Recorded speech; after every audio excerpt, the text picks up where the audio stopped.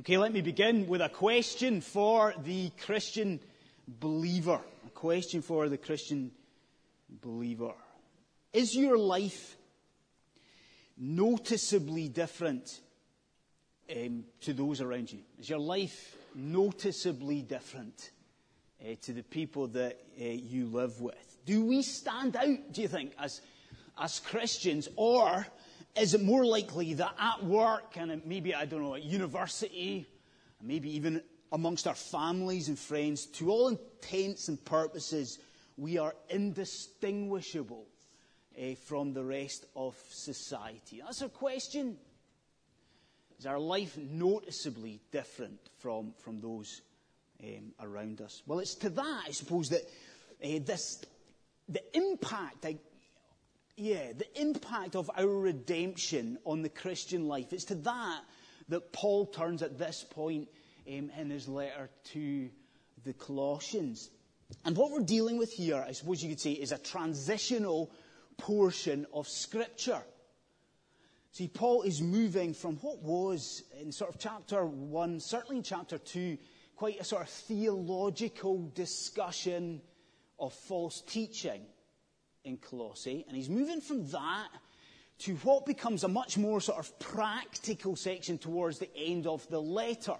So these verses, the 4 verses that we're looking at the start of chapter 3, they're kind of the bridge between those two things. So the bridge between the theological and the practical. And what Paul is doing is he's saying to a congregation, quite a young, new congregation, he is saying, live for Jesus. He's saying, live out your salvation. So let's look at this and let's consider what it is that God, Almighty God, has to say to us through these verses tonight. So please, if you do have a Bible with you, please have it open at Colossians chapter 3. And what we're going to do is just note 3 headings tonight. The first of which is this: if we're going to live differently, on whom should we focus? If we're going to live differently, on whom should we focus? Okay, tell you what, let's do a bit of biblical detective work, if you like. If you do have a Bible there in front of you, have a look at chapter 2 and verse 20. Chapter 2, verse 20. What does it say? How does it begin? It begins, since you died with Christ. Since you died with Christ. So what Paul's about to do there in verse 20, he's about to go into an implication of our union with Jesus. Do you see that? Since you died with Christ. And then he goes into an implication. The implication is, since you died with Christ, don't go back to sort of legalistic forms of worship. So that's what we've got in chapter 2, verse 20. Look at the first verse that we've got that we're looking at tonight. Look at chapter 3, verse 1. We've had, in verse 20, chapter 2, since you died with Christ. Now what we've got, chapter 3, since you've been raised with Christ. See what it means? It means that everything that Paul is just about to say, everything that we are going to pause and look at tonight, everything here is an implication of what? Of our union. The fact that we are joined together with the Lord Jesus Christ. So this is big. What is it that he's going to say? Well, look at the first thing he says here. He says, since you have been raised with Christ, set your heart on things above. And I think at that we've got to be a little bit careful, don't we? Because don't you think that the modern church has got a tendency, maybe towards being a bit soppy, don't we?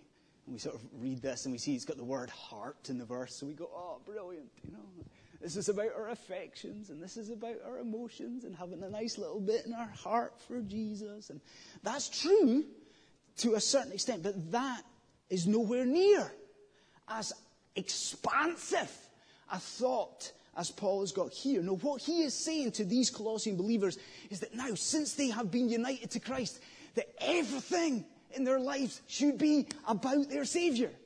That, yeah, okay, our emotions and our affections should be about him. More than that, though. You know, our desires and our ambitions and our hopes and our thinking, everything should be tied up in the Lord Jesus Christ. But Paul's not naive. If we know anything about Paul, we know that Paul is not naive. And he knows that's a big idea, to have everything in our lives caught up in the Lord Jesus Christ. So what does he do? Look at verse 2. He elaborates on how this Christ-centered life can come about.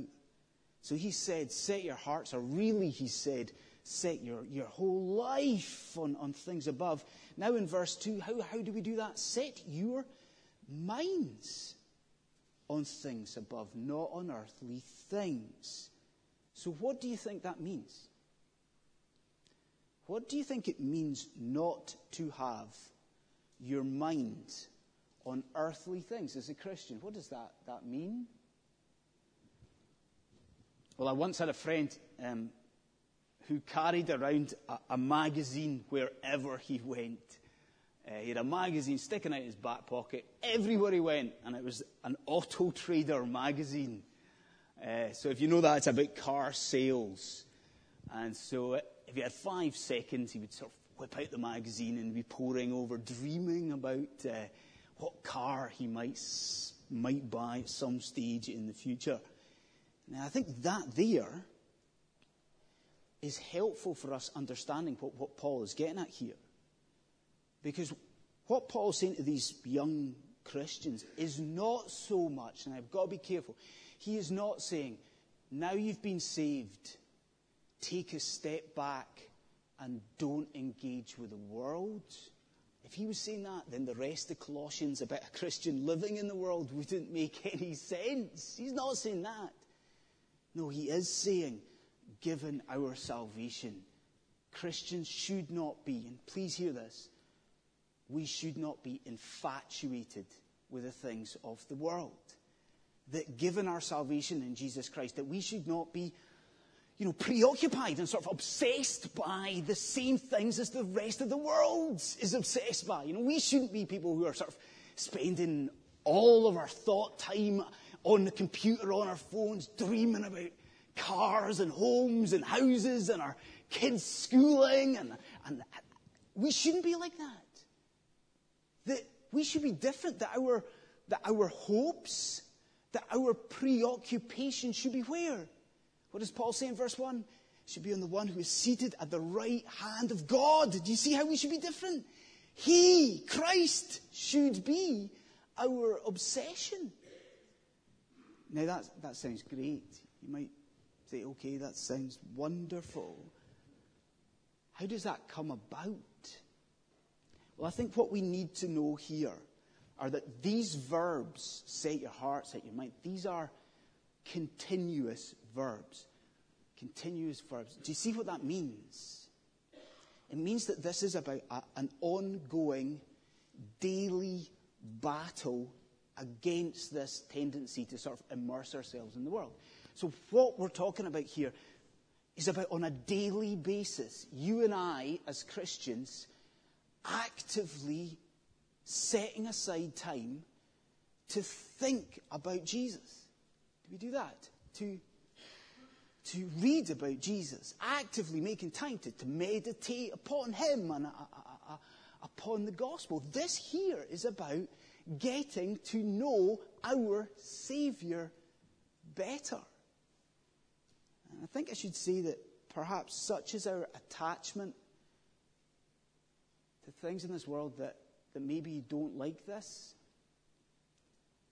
Like maybe we don't like what Paul is saying here. Maybe we think this is not important. Or this is maybe this is unachievable. Can I say to you, it is neither of those things. And can I encourage you to ask yourself and really to consider over the last few weeks, even as a Christian here tonight, where has your heart been? Last few weeks, where has your mind been? Is it just about worldly things? Is it? Well, if we want the world to know that we are different, that has to change, doesn't it? We have to be so centered around Jesus Christ that we might even at some stage be able to say with Paul, for me to live is Christ. So we've seen on whom we should focus. We focus on the Lord Jesus Christ. The second thing we need to consider is, if we want to live differently, if we want the world to notice, let's consider on where we should focus. So we've seen on whom, secondly, on where. Excuse me. If you're following me so far, in the first point here, we're seeing kind of Paul speak to these newish Christians and exhort them to live differently. Here and now, we come to a verse. What should I say about the verse? The verse is a glorious verse. This verse that we'll consider. But I think it's fair to say that verse is kind of as tough as it is dense, if you like. Let me read the verse that we have to consider here. So listen to this. So Paul said, set your minds on things above, not on earthly things. Look at the next bit. For you died, and your life is now hidden with Christ in God. What a verse that is. I'll read it again. For you died, and your life is now hidden with Christ in God. Now, I suppose in the first part of that verse where he says, for you died, Paul's obviously given the Colossians reason why they should not be obsessed with the things of the world. Why not? You've died to them in Christ. I mean, the old order of things is entirely gone. You've died. These things have passed away. But really, I suppose it is the second part of the verse that I want us just to focus on here, where Paul says that your life as a Christian is now hidden with Christ in God. What does that mean? As Derek said when he was introducing me earlier on, I'm the minister of a free church congregation in London. Excuse me. And I've been given the sort of make-up of the congregation in London quite a lot of thought in recent times. And it's changing. But for a long time, there weren't many people in that congregation who were actually born and bred in London. And so that meant that for most of the congregation, there was somewhere else that they called home. There was somewhere else that when they arrived in that other place, whether it was Scotland or whether it was South America or wherever it was, somewhere else that they would call home, somewhere else, when they arrive back there's that sort of sense of familiarity. You might know it if you're not from Edinburgh yourself. You get back there and there's that sense of recognition about it, and there's that sense of sort of belonging. I think that idea, that sheds light on what Paul's saying here in verse 3. Because although this idea of our lives being hidden with Christ it's got an awful lot to say about our spiritual status, I think if we're going to understand what it means, we have to really be thinking Paul's thoughts here. We have to see Paul's perspective. And let me ask you this, those 4 verses, what do you think Paul's thinking about? He's thinking about heaven, isn't he? I mean, here in these verses, Paul was thinking about glory. That is why he does not just speak about Christ. He speaks about Christ seated at the right hand of the Father. He's thinking about heaven. That's why he doesn't say just set your minds on Christ. It's set your minds on things about... He's thinking about glory. He's thinking about heaven. And so when we see him say here, set your minds on things above, for your lives are now hidden with Christ in God. What he's actually saying, as some thought, is that such is our union with Jesus Christ that in some senses, spiritually speaking, even now, it is as though we are with Christ in glory. Now, isn't that a big thought? Isn't that a momentous thought that yes, we've died with Christ, we've risen with Christ. It's almost like we have ascended with Christ. But I do want you to follow me here as we look at an implication of that. See, think about this. Since we are now, in some senses, hidden with Christ, it means that tonight, in this room, if you're a Christian, can I say to you, you are a citizen of glory. Even now, tonight, because of your status with Jesus, that you are a subject and you are a native of heaven. Isn't this a thought? That yes, we've died with Christ, risen with Christ, almost ascended. That your home isn't Edinburgh. Your home isn't even earthly. That your true home, your true home's a heavenly home. Now, do you see what that means for your future? It means that when you die, and you see for the very first time the New Jerusalem, if you like, and you see its streets, and you see its buildings, and you see its people, do you see what it means? Because of your status with Jesus. It means that there will be an unprecedented sense of familiarity. There is going to be this incredible recognition there. There is going to be this immense, almost overpowering sense of belonging. You are a citizen of glory.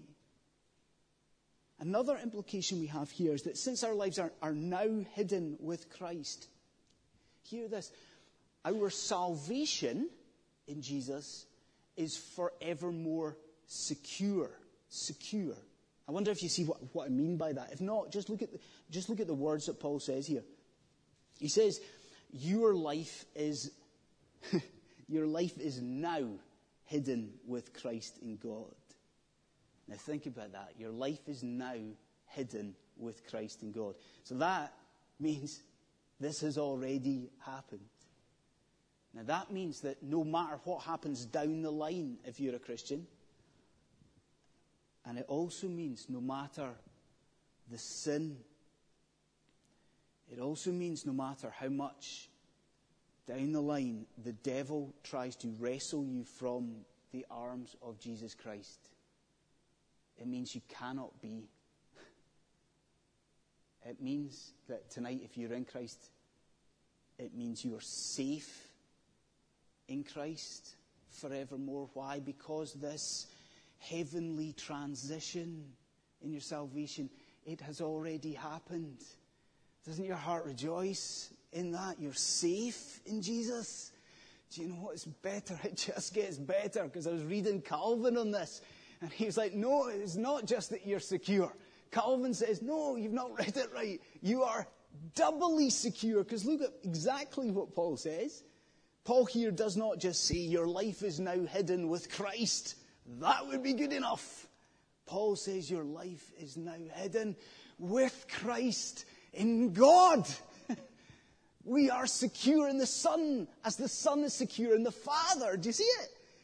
A mighty fortress is our God.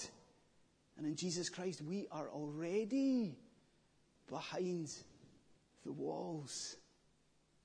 So we're citizens of glory. We are secure in our salvation.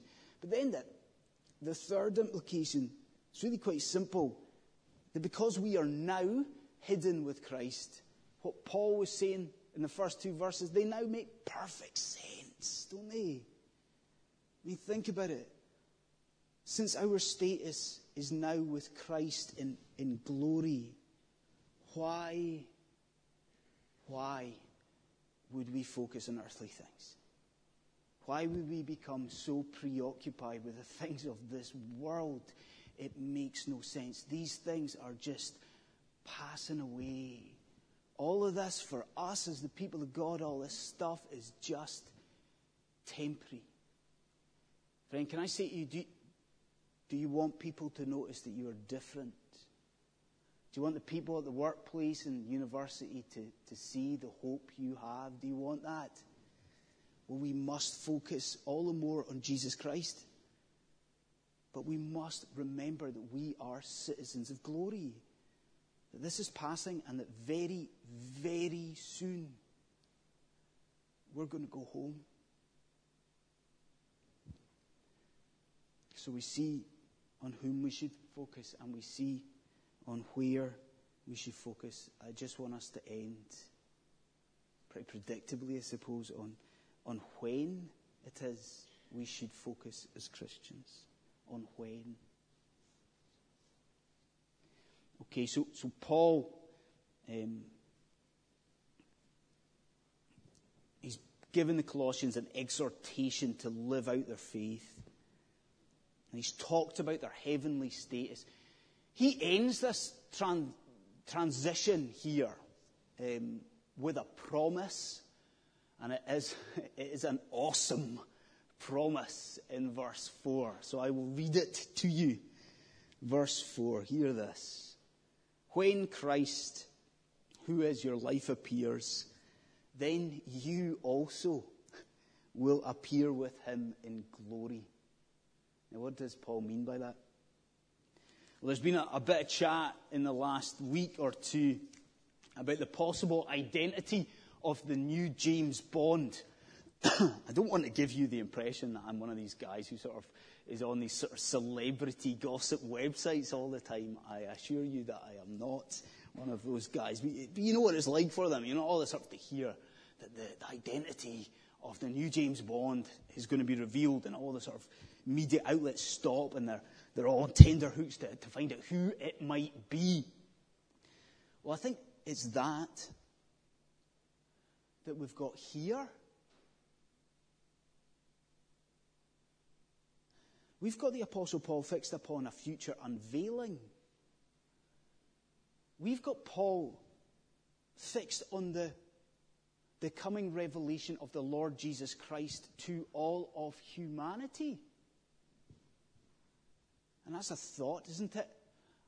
A thought that, as it stands just now in Edinburgh, in London, that everyone who is outside of Christ, they're carrying on their life really unaware of Jesus' true identity, aren't they? But that one day that is going to change.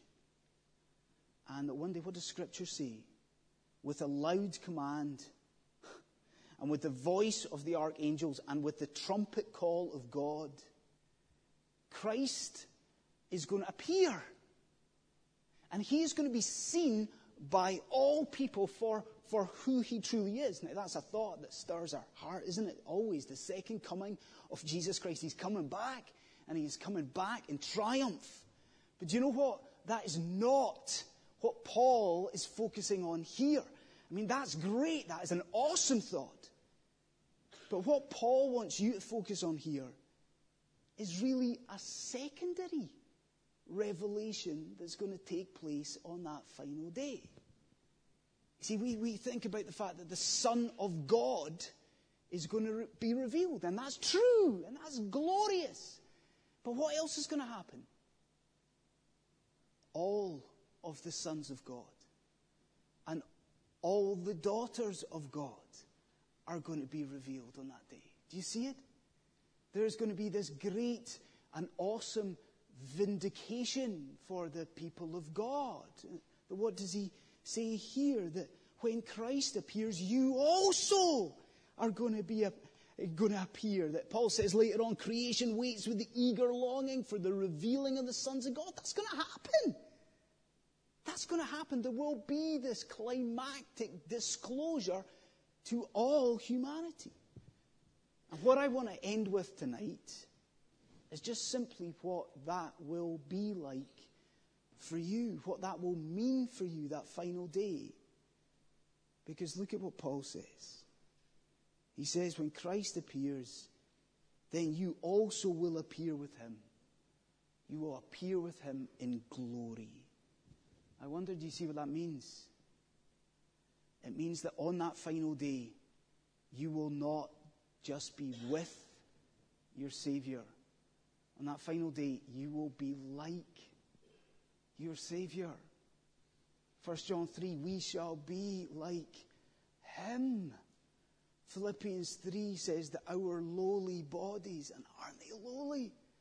All this aging and all this suffering and all this disease, our lowly bodies will be made glorious. The people of God will be so transformed on that day that we will, yes, stand alongside the Son of God to live forever with the Son of God, but more than that, we will be in perfect resemblance to the Son of God. We will be like Him. And so do you see what it is that Paul is doing? What he's saying to the Colossians, what he's saying to us? He's saying, why on earth would you be so obsessed with the things of this earth when that is coming like a steam train towards you? Why would we care so much about the world when a day is coming when we will be made like our Savior? That should be the focus. Friend, can I ask you, do you see this tonight? Do you see that we should live differently? Why? Because as Christians, we are different. We have hope. So let us go and let us live out our salvation and let us look to Jesus. Let us look to His home. Let us look to His second coming when, revealed before all humanity, we will stand alongside our exalted King. Let's pray.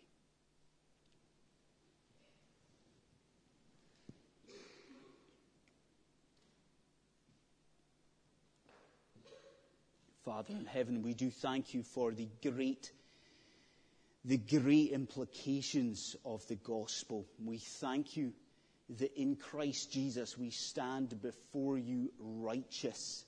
We thank you that our sin is forgiven.